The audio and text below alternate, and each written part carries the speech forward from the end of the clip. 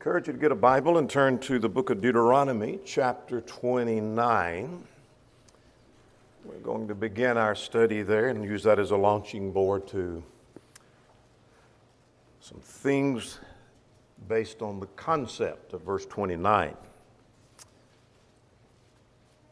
I hope you've got your Bible with you and eager to study with us. We're glad to have everyone present. We have visitors. We're glad that you've come and hope you can come back and be with us.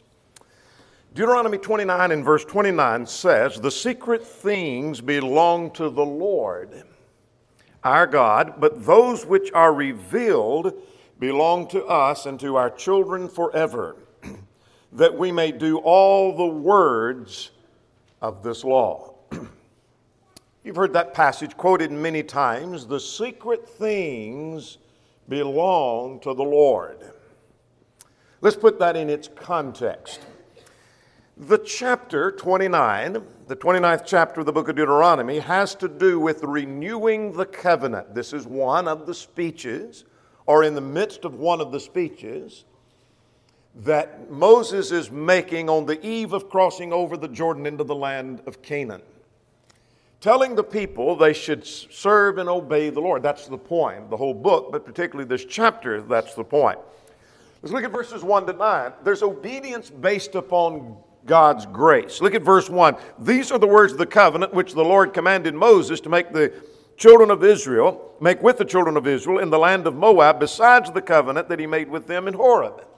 So this is the covenant of God. Look at verse 9. "Therefore keep the words of this covenant and do them, that you may prosper in all that you may do." So the point is simply obedience based upon how good God's been to them. Beginning at verse 10, there's a call to enter into this covenant that God has given. Look at verse 12. "That you may enter into the covenant with the Lord your God." Verse 14. "I make this covenant and oath not with you alone." So here is a covenant that God has extended to them. And so here is the invitation and the call to enter into that covenant.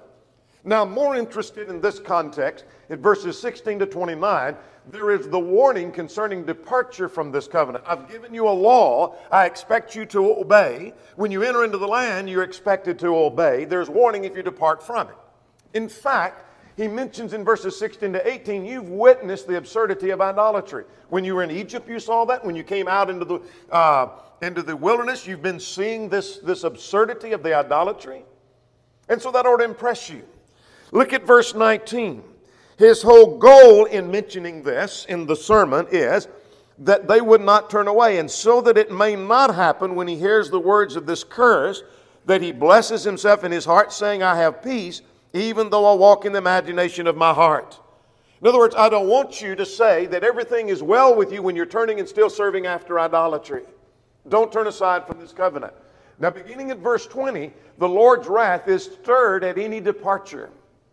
When you depart from the Lord will not spare him, for then the anger of the Lord and his jealousy would burn against that man.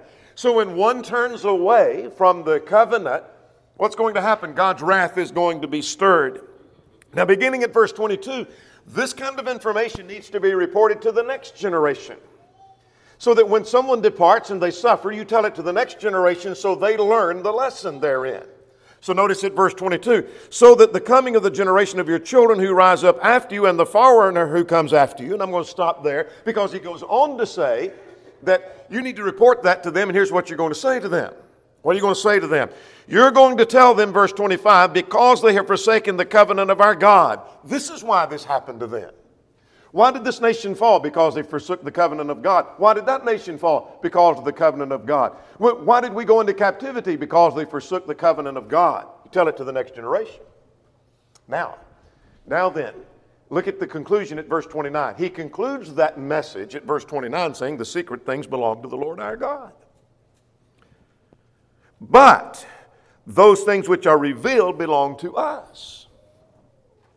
For what purpose? "And to our children forever, that we may do all the words of this law." So what's the point at verse 29? Well, Barnes said this. Barnes said the sense seems to be this: the future, when and how these good and evil things will take effect, It lies with the Lord our God to determine. It pertains not to man's fear and duty. God's revealed will is that which we must carry out. So God's going to deal with nations. And when someone departs, He's going to deal with them and He's going to punish them, take them into captivity. When and how and when all that's going to take place, that's in God's realm. But God has revealed to you His will. That's what you need to be concerned with. Just do that. There's some things, though, God hasn't revealed to you. I like what Bratcher and Hatton said as a possible to alternative translation to verse 29. The Lord our God has not revealed certain things to us and to our descendants, but He has revealed His law to us, and we and our descendants must obey it forever. You see, there's some things we know and God's revealed to us, but there's some things God didn't tell us. And we're not going to worry about what He didn't tell us. But we have been given the law. One more time, let's talk about Colin Daylich. Colin David said, that which is revealed includes the law with its promises and threats. Consequently, that which is hidden can only refer to the mode in which God will carry out in the future His counsel and will, which He has revealed in His law and complete His work in salvation, notwithstanding the apostasy of the people. How God's going to do whatever He decides to do, and when He's going to do that, He hasn't revealed. Do not think that the secret things refer to the sins, as some have so said. Deere said this, one more quote. The secret things of the Lord probably refer to the future details that God has not revealed. Yet He has revealed that His future judgment for disobedience and future blessings for obedience, His requirements for holiness, was enough to encourage the Israelites to follow all the words of the law. In other words, listening to Moses, if you were sitting in the audience, and he says, here's a covenant God has given you. God expects you to obey it. And if you depart from it, you're going to suffer punishment. And the question, well, what punishment? Well, you go into captivity. Well, when will that take place? And how will that take place? What nation? All those secret things God hasn't revealed. But I tell you what He did reveal is His law, and that's what you're expected to obey. So notice whatever the secret things are in contrast to the revealed things. Let's start on this side.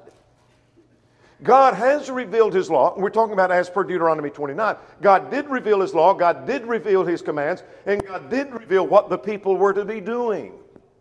Those were things God revealed. In contrast to the revealed things are secret things. Some specifics about God's punishment of a nation. Somehow about the future or how God's going to bring them into captivity. What nation they bring them with. How long they may be in captivity. God may not always reveal that. He did on some occasions, like in Jeremiah. But here's what I'm learning from Deuteronomy 29. Here's the point I want you to see, and the launching point. That it's important that we know that there are things we don't know. That's important. It's important to know there's some things I don't know. And I can't guess at what I don't know. The secret things belong to the Lord, but He has revealed some things to us. And I can be assured of what He's revealed, but I'm not sure about the secret things. Secretary of State Don Rumsfeld, whether you liked him or not, you had to be fascinated with this. This was probably the most quoted statement of all of his career. I was watching the news when he gave this at a news conference, and I was impressed and had to write it down and then go back and find the quotation. He was ridiculed for this statement, but I thought it was a good statement. He said, as we know, he's talking about the war in Afghanistan and other places that were raging at the time. As we know, there are known knowns. There are things we know. We also know that there are known unknowns. That is to say, we know there are some things we don't know. But there are also unknown unknowns. They're the ones we don't know. Well, he was ridiculed for that, but that is true. There are things we know when it comes to the revelation of God. God's told me, and I know that. But there are also known unknowns. What do we mean by that? There are some things that I know I don't know. And it's important that we know what we don't know. So let's spend some time talking about things we don't know. There's some things we don't know. And I need to know that I don't know that. Lest someone come along and say, they think they know that, I know they don't know that because it hasn't been revealed. Let's go back to Deuteronomy 29. If you were sitting in the audience and you said, well, now Moses just revealed to us the covenant of God. Do I know that? Yeah, I know that because it's just been revealed. But someone says, I know exactly what God's going to do in the punishment, the kind of punishment, how and when it's going to take place. No, that hadn't been revealed. You don't know that. You don't know that. What are some things we don't know? Here's the first. We don't know when the Lord will return. Now let's establish what we do know. What we do know is that the Lord will return. Let's look at a few passages that will help us to understand. Let's turn to John chapter 14. Jesus said in John 14 that you let not your heart be troubled. You believe in God, you believe also in me. Look at verse 3. I go to prepare a place for you, and I will come again and receive you to myself. Jesus said, I'm going away and I'm going to come back. He made the promise, so I know he's going to return. Let's turn to Acts chapter 1. When he ascended to heaven, an angel said to those that were standing gazing, this same Jesus that was taken up from you into heaven will also come in like manner as you've seen him go into heaven. So an angel promised he's coming back. I know he's coming back, and I'm assured he's coming back. Notice one more passage along that line. 1 Thessalonians chapter 2 and in verse 19. 1 Thessalonians 2 and in verse 19. For what is our hope or joy or crown of rejoicing? Is it not even you in the presence of the Lord Jesus Christ at his coming? Jesus said he's coming back. An angel said he's coming back. And Paul said he's coming back. I do know the Lord is returning. But let's talk about what we don't know. The Lord has not revealed when he will return. The Lord hadn't revealed that at all. Let's go to Matthew chapter 24. We don't know the time. We don't know the time. Now let's turn to, I want to look at both accounts, though they're parallel, because one adds a little thought. Let's go to Matthew chapter 24. The question was raised in early part of Matthew chapter 24. When will these things be? The destruction of Jerusalem, that is. And what is the sign of your coming? They thought that was the same thing, but they're actually two questions. So Jesus answers both. And look at Matthew 24, verse 36. But of that day, that is the day heaven and earth will pass away, verse 35, that's the coming of the Lord. But of that day and hour knows no one, no, not even the angels of heaven, but my Father only. Concerning the time of his coming, Jesus said the Son doesn't, that the angels don't know it, you don't know it, only the Father knows that. No one knows when that's going to happen. Now, I said I want to mention Mark's account. You say, well, that's the same thing. It adds a thought. Look at Mark 13 and in verse 32. But of that day and hour knows no one, not the angels of heaven, nor the Son. That is, even the Lord himself doesn't know, but the Father only. So we don't know the day or the time. I can't say it's this year. I can't say it's 1,000 years. I don't know. We're not given a time. I do know this. It's going to be sudden and going to be a surprise. Both of these passages, 2 Peter 3 and 10 and 1 Thessalonians 5 and 2, says the Lord will come as a thief in the night. That's a sudden and a surprise. In other words, there's not warning that tomorrow he's coming, or here's the signal, we have 24 hours to get ready. He's going to suddenly come as a thief in the night. Now back to Matthew chapter 24 in thought. I'm not going to read anything there. You might be turning to Luke 12 because I am going to read something there. Go to Luke chapter 12. But I learned from Matthew chapter 24, Mark 13, that there will be no signs that it's nearing. In other words, there's not going to be anything that indicates, you know what, there's a war going on, and there's rumors of war, and there's a famine, and there's a pestilence, and there's an earthquake, and those are signs it's coming. Those all had reference in Matthew 24 to the destruction of Jerusalem. And then they knew it was near. The contrast was given in verse 35 and 36. Let's go to Luke chapter 12. Look at verse 40. Luke 12 and in verse 40. He said, therefore you also be ready, for the Son of Man is coming at an hour you do not expect. Now drop down to verse 46. And the master of the servant will come on that day when he is not looking for him. Now that was in the parable to illustrate the point of verse 40. That is, the Lord is going to return when men are not looking for him. In other words, there's not a sign that indicates, you know what, it's getting closer, and it's getting even closer, and I think it's going to be within the next 2 or 3 days, the Lord is going to return, and now we're out looking for him because we know it's going to happen. No indication of a sign at all. So what does all that mean to us? Why do I need to be aware that I don't know concerning the second coming? I know He's coming, but I don't know when. Here's what that means. Any prediction or speculation is worthless. Now, when war breaks out in the Middle East, and there has been war for a number of years, but when a new skirmish breaks out, particularly involving Israel at all, the premillennialists run to the microphone and they begin to pronounce, this is a sign the Lord is coming soon. This is one of the signs of the end of the time. All such predictions, all such prophecy, all such speculation is worthless. But more important to us than that, let's turn to 2 Peter chapter 3. What does that mean to me since I don't know when? 2 Peter 3 says He'll come as a thief in the night. Now notice verse 11. Are you reading with me? Therefore, since all these things will be dissolved, what manner of persons you ought to be in holy conduct and godliness, looking for and hastening the coming of the day of our God. That is, we should look forward to the second coming, but since we don't know, what manner of persons ought you to be in all of your holy conduct? In other words, need to be ready at all times for the resurrection. We need to be ready at all times for the second coming of the Lord. That's what that means. Here's something else we don't know. We don't know when we will die. Now, there are some things we do know about death. We do know that if the Lord doesn't return first, we're going to die. So assuming, and that is an assumption, that the Lord's not going to come before I could live to be an old person, a real old person, then I know I'm going to die. How do I know? Well, Ecclesiastes chapter 3 and in verse 2 says there's a time to be born and a time to die. So I can be assured that we're going to die unless the Lord comes first.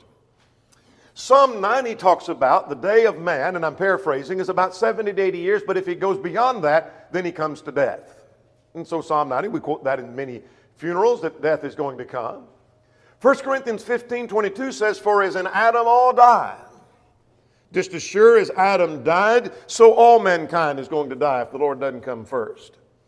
So we know that we're going to die, but here's what we don't know. We don't know the day of our death. Let's go back to Genesis 27. Notice at verse 2, Genesis 27. In Genesis 27 and verse 1, it came to pass that Isaac was an old man, and his eyes were dim, that he could not see, that he called Esau his son, and he said to him, my son, he answered, here am I. Now verse 2, he said, behold now, I am old, and I do not know the day of my death. What does it indicate? He knows it's coming. He knows it's closer. It may not be a long time, but he says, I don't know the day of my death. So I don't know the day of my death. Now, as we just saw in Genesis 27, as Isaac just said, we can know it's getting closer. The day of our salvation is nearer than when we first believed. I know that at age 20, I'm closer than I was at 10, and at 30, I'm closer than I was at 20, and you can go on and do the math. And so as we get older, we know we're getting closer to death. We know that much. It's possible that any one of us could experience a premature death. That could happen. And so we may think we're going to live for a long time, but we could experience a premature death. None of us have the assurance of another day. David said, there is but a step between me and death. In other words, I'm a heartbeat away. Now, I might live longer, but I might live just for another heartbeat. There's just a step between me and death. Death is on my doorstep at all times. I don't know when I'm going to die. So what value is there in knowing that? I need to know that. I need to know that there's some things I don't know. What does that mean to me? What that means is I don't know that I'll live as long as I'd like to live. Now, we're going to come at the end of our study back to James 4 and put it in its context. James 4 talks about those who say, we're going to go into a city and we're going to continue there for a year and we'll buy and sell and get gain. Remember that? And we'll come back to what his answer was to that. But that had to do with an attitude that says, you know what? My plans for the future, I know I'm going to fulfill them. Because my plan is I'm going to go there and I'm going to live there for a year. You don't know that you're going to have a year.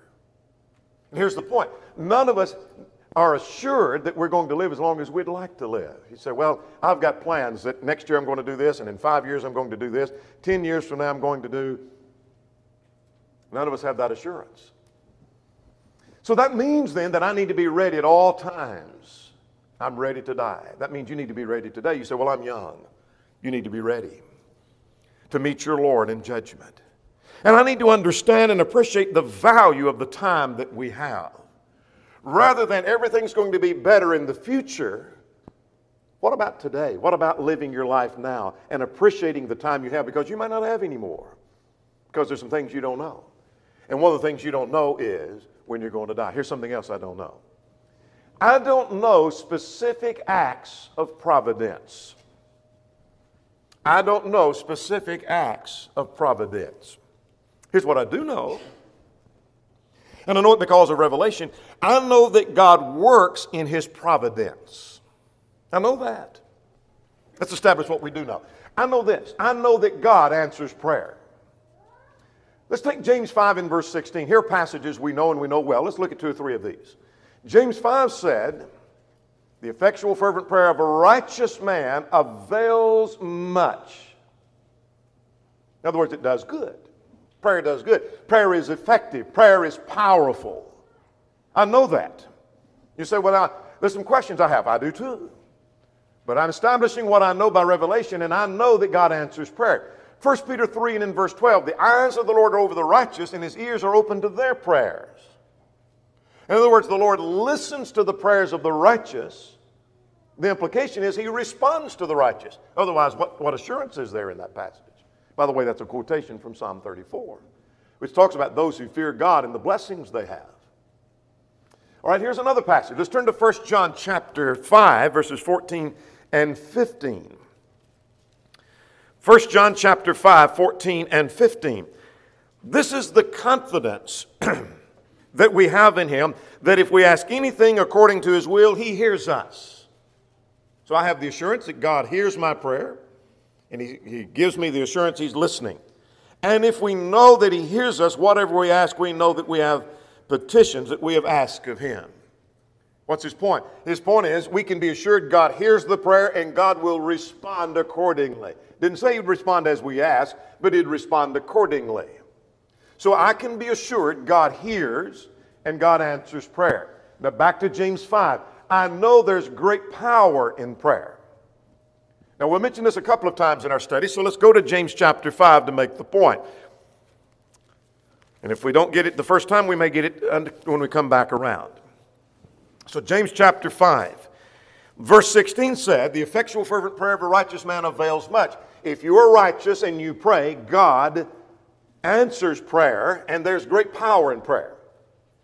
You say, I don't get it. I'm not understanding how it all works. Okay, look at verse 17 and 18. Here is an illustration of the point. Elijah was a man with a nature like ours. He's no different than us. And he prayed earnestly that it would not rain, and it did not rain in the land for 3 years and 6 months. Elijah prayed concerning the weather, and God heard and answered that prayer. Verse 18, and he prayed again, and the heaven gave rain, and the earth produced its fruit. So there were 2 different prayers that Elijah offered, and God answered the prayer, and that's assurance that God will listen and answer our prayers. Prayer has power. I can know that God works and is active in our lives today. I can be assured of that. That's what we call providence. Now that's a biblical term used in Acts chapter 24. Let's define providence. Look at a secular source or two first, and then we'll come back and look at it in its context. Brother Haley perhaps captured the thought as well as anyone that providence refers to the working of God through His provision. There is providence, provision, in the natural and spiritual realms, and yet it is a control that violates neither the sovereignty of the human will nor the divine natural and spiritual laws. What's he saying? That God's providence is God answering your prayers, God working in the realms, within the realm of natural law, without violating natural law, in other words, without a miracle, and without violating human will. You may pray for someone to obey the gospel. God's not going to cause them to obey the gospel when they don't want to. So He's not going to violate human will. Providence is found in Acts 24 and verse 2, not talking about the providence of God, but of a political leader. Comes from a word which means forethought, Vine says. So this idea that in your forethought, the statement was made in Acts 24, through your providence, When we apply that term to God, it's talking about God using forethought in creating a universe that He could control and use for His purpose. So I pray to God. Does God answer my prayer? God can, and He does. That's providence. God created a universe that He could control to accomplish His purpose. So we see the word provide, God providing within the word providence. It's simply non-miraculous use of natural and law and circumstance to accomplish His purpose. Winston Atkinson said in Anchor magazine, it is a divine intervention in the affairs of men within the confines of natural law. In other words, it's God working through natural means. Now let's illustrate. You've seen this before. There may be something that could be a miracle, that is, it's supernatural, but that same event could happen, maybe, and it's not supernatural. Let's see the difference. On the one side, you have providence. The other side, we have miracles. But notice we have on one side the birth of a child, the birth of a child. On the other side, we have weather change and a weather change. So what's the difference? Well, let's take the matter of the birth of Jesus in Matthew chapter 21. That was a virgin birth. That's supernatural. That's not within the confines of natural law. So that was something supernatural. That was obviously miraculous. But on the other side, we have the birth of a child, Samuel. Hannah had a child named Samuel. She prayed to God, and Eli said her prayer was answered. 1 Samuel 1:18.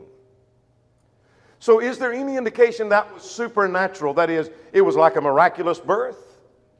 She was born without a father, or maybe without a father or a mother, some kind of miraculous birth? No indication of that. Seems to be a natural, all indications. Nothing said about it being miraculous. God answered the prayer, though. So here we have something that's providence, and the other is a matter of miracle, but both involve the birth of a child. Over here in the matter of the weather change, Jesus calmed the storm. The storm is raging, and Jesus says, "Peace, be still," and it suddenly stops. That was a miracle that He performed. But Elijah prayed that it wouldn't rain and prayed that it would, and that's mentioned in the context of James 5 of we have power in our prayers, and the illustration is what Elijah was able to do. One on the one side is natural means, the other on the other side is supernatural means. So here's what I can be assured of. Here's what I know. I know God hears and He answers prayer. Listen to this carefully.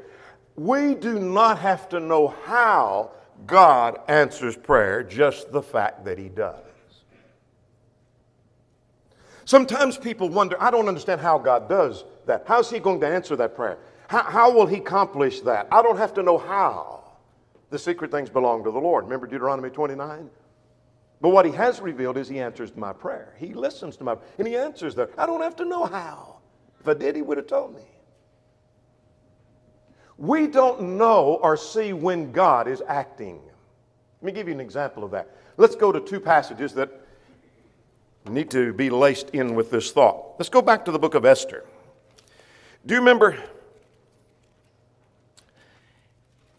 that Esther came to the throne, and as the story is told, we see that as she came to the throne, that she became a tool to spare the Jews.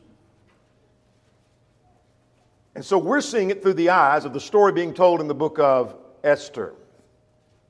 But put yourself in the place of Esther and Mordecai, who don't see the book as it's told, but at the point in chapter 4, here's what Mordecai says to Esther when she went to the throne and she's now become queen.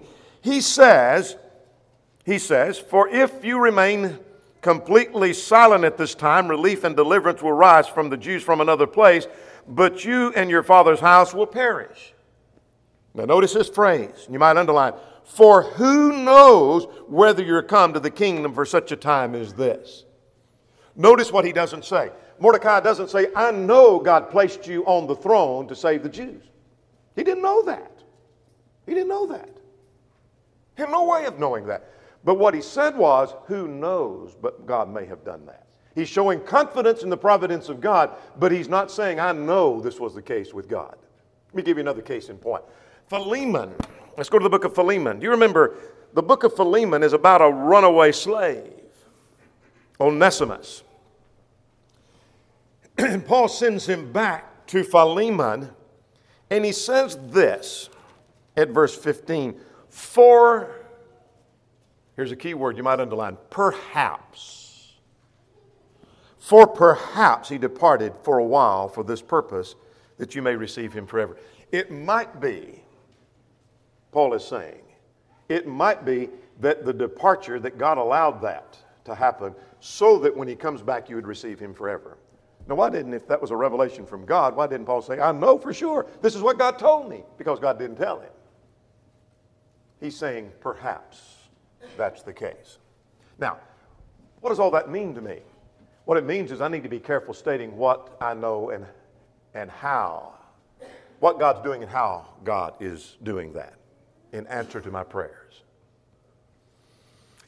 I don't always know what God's doing. I might have to use the words and the language of Philemon. Perhaps God is answering my prayer this way. I might say, who knows but what God is doing this? That's biblical language. I need to be careful stating what I think I know about what God is doing and how God is answering. And furthermore, something we may label as God acting, we might think about that a little bit because it may soon turn south, or as one brother says, it turns sour on us. Here's something that's been done, and I say, this was God's working. God did this, and I know this was God's working, that he placed all of these things in order, and here it is, and then all of a sudden that turns sour on us. Are we ready now to label that as God's working? It might be. Because God hadn't revealed that to us. Here's something else. While we're talking about specific acts, here's something else I don't know. Specific acts of God ruling in the nations. Here's what I do know. Because we have revelation. We do know that God rules in the kingdoms of men. Let's go back to the book of Daniel. Here's something we do know. The book of Daniel, chapter 4. The statement is made all through the book, or the principle is stated all through the book, but repeated several times in chapter 4. Look at chapter 4, verse 17. Start at the middle of the verse. The Most High rules in the kingdoms of men and gives it to whomever he will. Look at verse 25. If you don't have underlined, you might underline. At the end of the verse, the Most High rules in the kingdoms of men and gives it to whomever he chooses. Look at verse 32. Again, at the end of the verse, the Most High rules in the kingdoms of men and gives it to whomever he chooses. God rules in the kingdoms of men. We can establish that. Let's look at Nehemiah chapter 8. We talk about Daniel 4. We don't talk as much about Nehemiah chapter 8. Let's go to Nehemiah chapter 9. God created a universe that he could control for his purpose. Look at Nehemiah chapter 9, beginning at verse 6. Nehemiah chapter 9 and in verse 6. It says, you alone are the Lord, and you have made the heavens, the heaven of heavens, and all the host, the earth and all that is in them, the sea and all that is in them. In other words, God created the world. Now, what does he do with that world? Look at the end of verse 6. And you preserve them all. The host of heaven worships you. God created a world. He preserves it. He controls it. Now, why does he control the universe? Why did he create a world that he could control? Look at verse 7. You are the Lord God who chose Abram and brought him out of the Ur of the Chaldeans and gave him a name to Abraham. In other words, that he might carry out his purpose. So here's what I learned from Nehemiah chapter 9. God created the universe, number one. Number two, he controls and preserves it. And the reason is that he might carry out his purpose. So I'm learning from that the same principle of Daniel 4. God rules in the kingdoms of men. The whole chapter of Revelation 4 is the picture of the throne scene. The point is, God's still on his throne. He's in control in the midst of the utter chaos in Rome. Where it looks like they have the upper hand, God's on his throne and in control. Here's something else I know. I know that God can use nations as tools. How so? When Habakkuk raises the question, how long are you going to let this go on in Judah? The answer was, I'm raising up Babylon to punish Judah. And then the question was, how could you use this wicked nation, more wicked than Judah, to punish Judah? What God is doing is using Babylon as a tool to punish another nation that was even more righteous than they. Now, these are things I know. I know God rules. I know he controls the universe for his purpose. He's still on his throne. He uses nations as tools. But here's some things I don't know. We don't know the specifics of God ruling in the kingdoms of men. I don't know what God is doing in the nations. You say you do? How do you know that? You say, I know God's using this nation over here. You do? Did He reveal it to you? And if so, where? How'd you know that? We don't know the timing of His actions. You say, God's going to bring this nation down. Maybe so. When's He going to do it? Is it in my lifetime? My grandchildren's lifetime? How do you know? You don't know. I don't know that either. We don't know the reasons for His action. Now, I recognize God will bring a nation down because they're in sin. That's repeated all through the Old Testament and New Testament as well.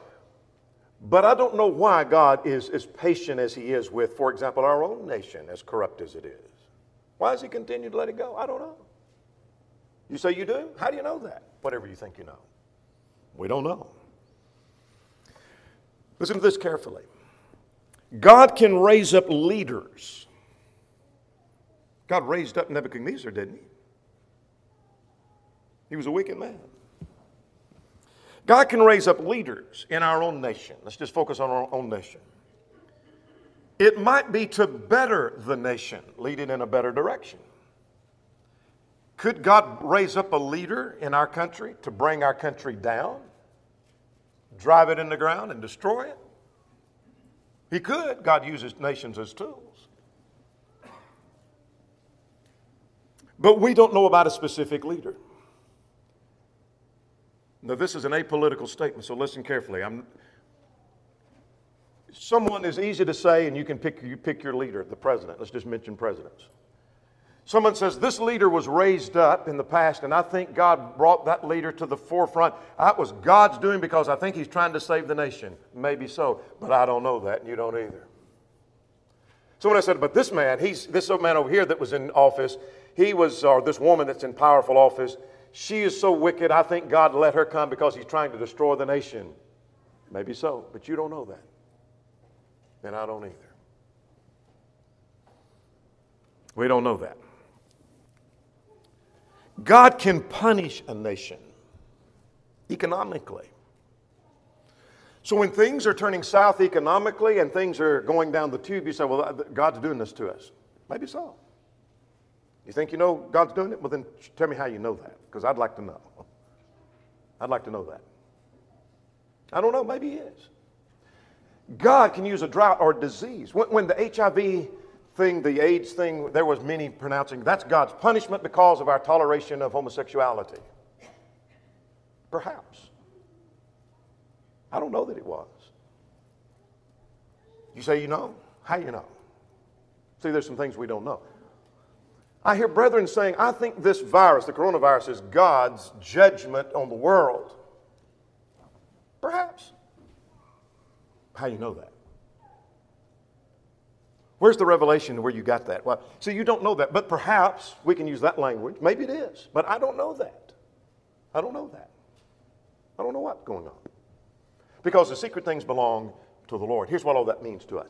Here's what that means. What that means to me is this, that I need to be careful in my wording and what I have to say about the coronavirus, about AIDS, about this particular leader. God raised him up. Well, maybe he did. I don't know. I don't know. I need to be careful. Not knowing specific doesn't mean I don't know that God rules in the kingdoms of men. So you're saying you don't think God, oh yeah, I think God rules in the kingdoms of men. I think Daniel 4 applies today like it did in Daniel's day. I just don't know the specifics of what God's doing. You know why I don't know? Because God didn't reveal that. Here's something else we don't know.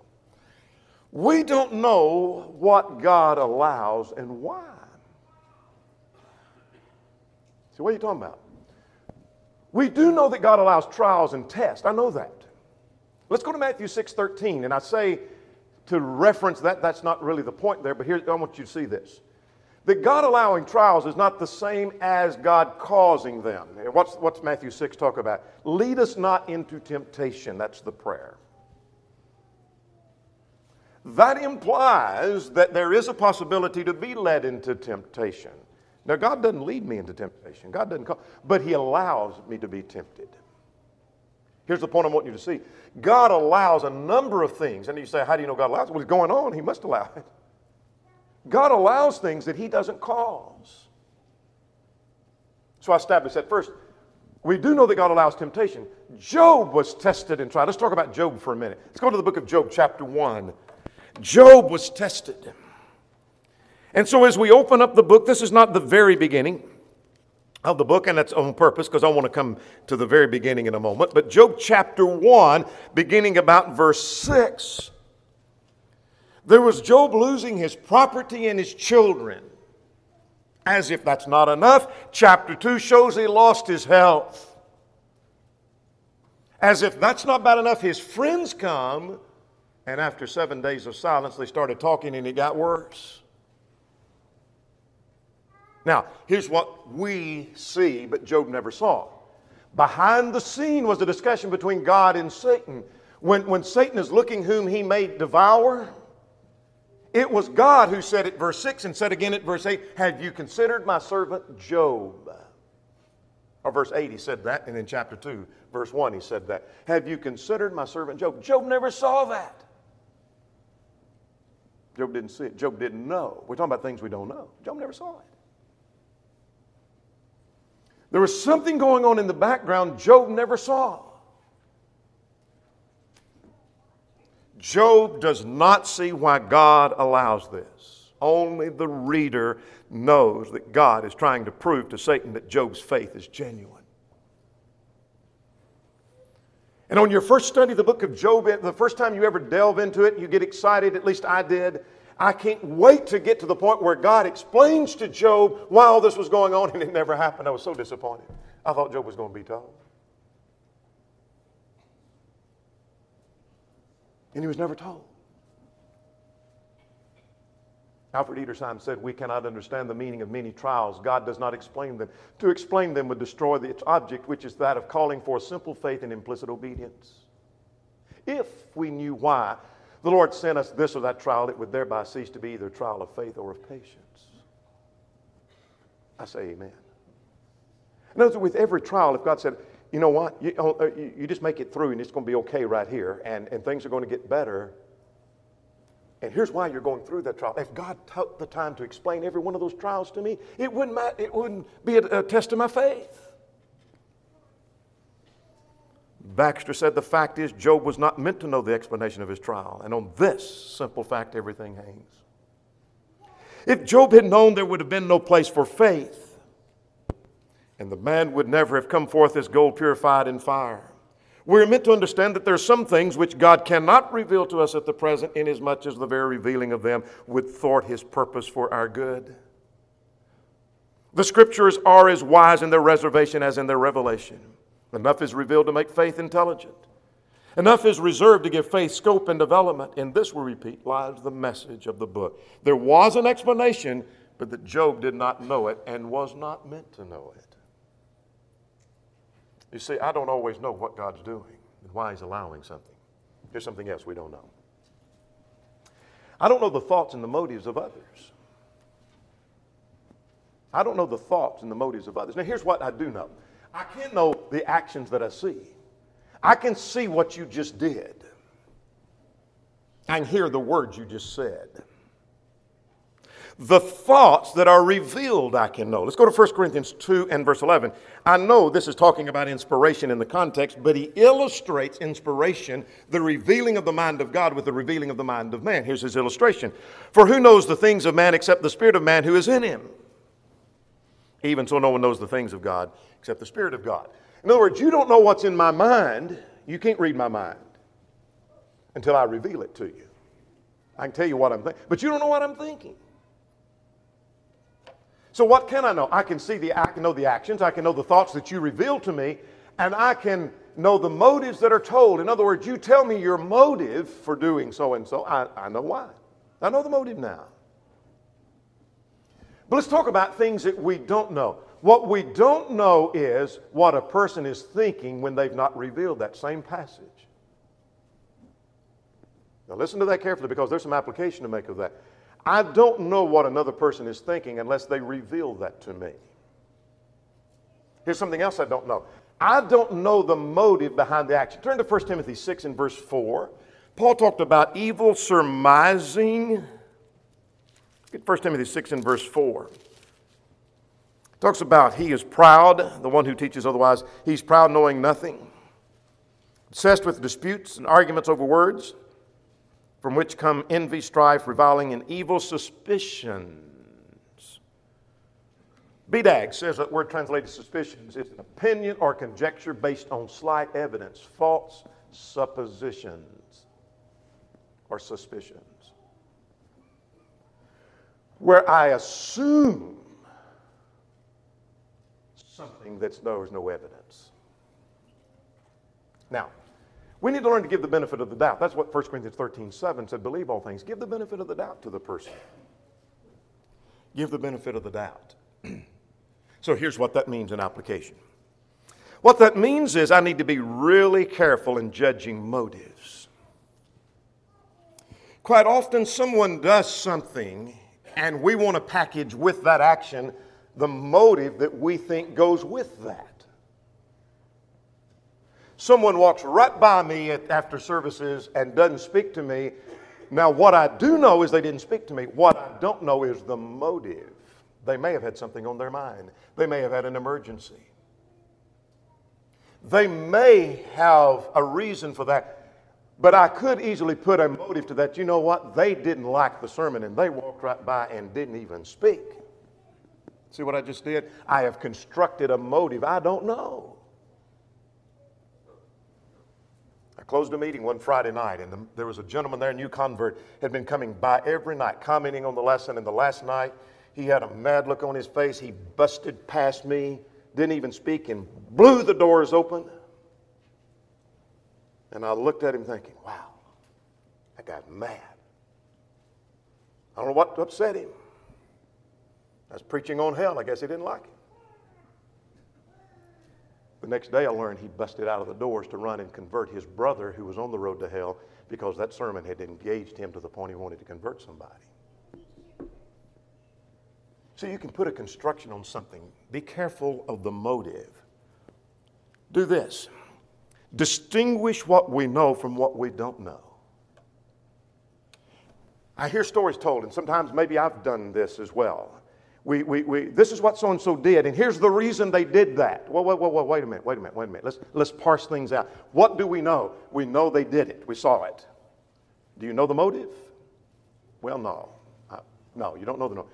Because they were thinking, do you know what they were thinking? No. Let's be careful. Impugning motives to someone. Don't assign a thought or a motive you don't know. If you don't know the motive, don't assign that a motive. One last thing in the lesson is yours. Here's something else we don't know. We don't know the future. We don't know the future. You say, well, I think we can know some things about it. Yeah, God has told me some things about the future. Here's some things I do know about the future. I know the Lord's going to return. 1 Corinthians 15:23. So I know that much about the future. I know there's going to be a judgment in the future, 2 Corinthians 5 and verse 10. I know that there's going to be the righteous and the wicked be separated in the judgment, Matthew chapter 25. And I know the righteous are going to live eternally in heaven, Romans 6:23. And the wicked are going to burn forever in hell. I do know that much about the future. You say, how do you know? Because God revealed it. That's not secret. But we cannot know the future that has not been promised. We're not promised a future on earth. Let's go to James chapter 4. I said we'd come back around, so here we are coming back around. Let's go to James chapter 4. We don't know that we'll be around for future plans. Every one of us, self included, have got plans for the future.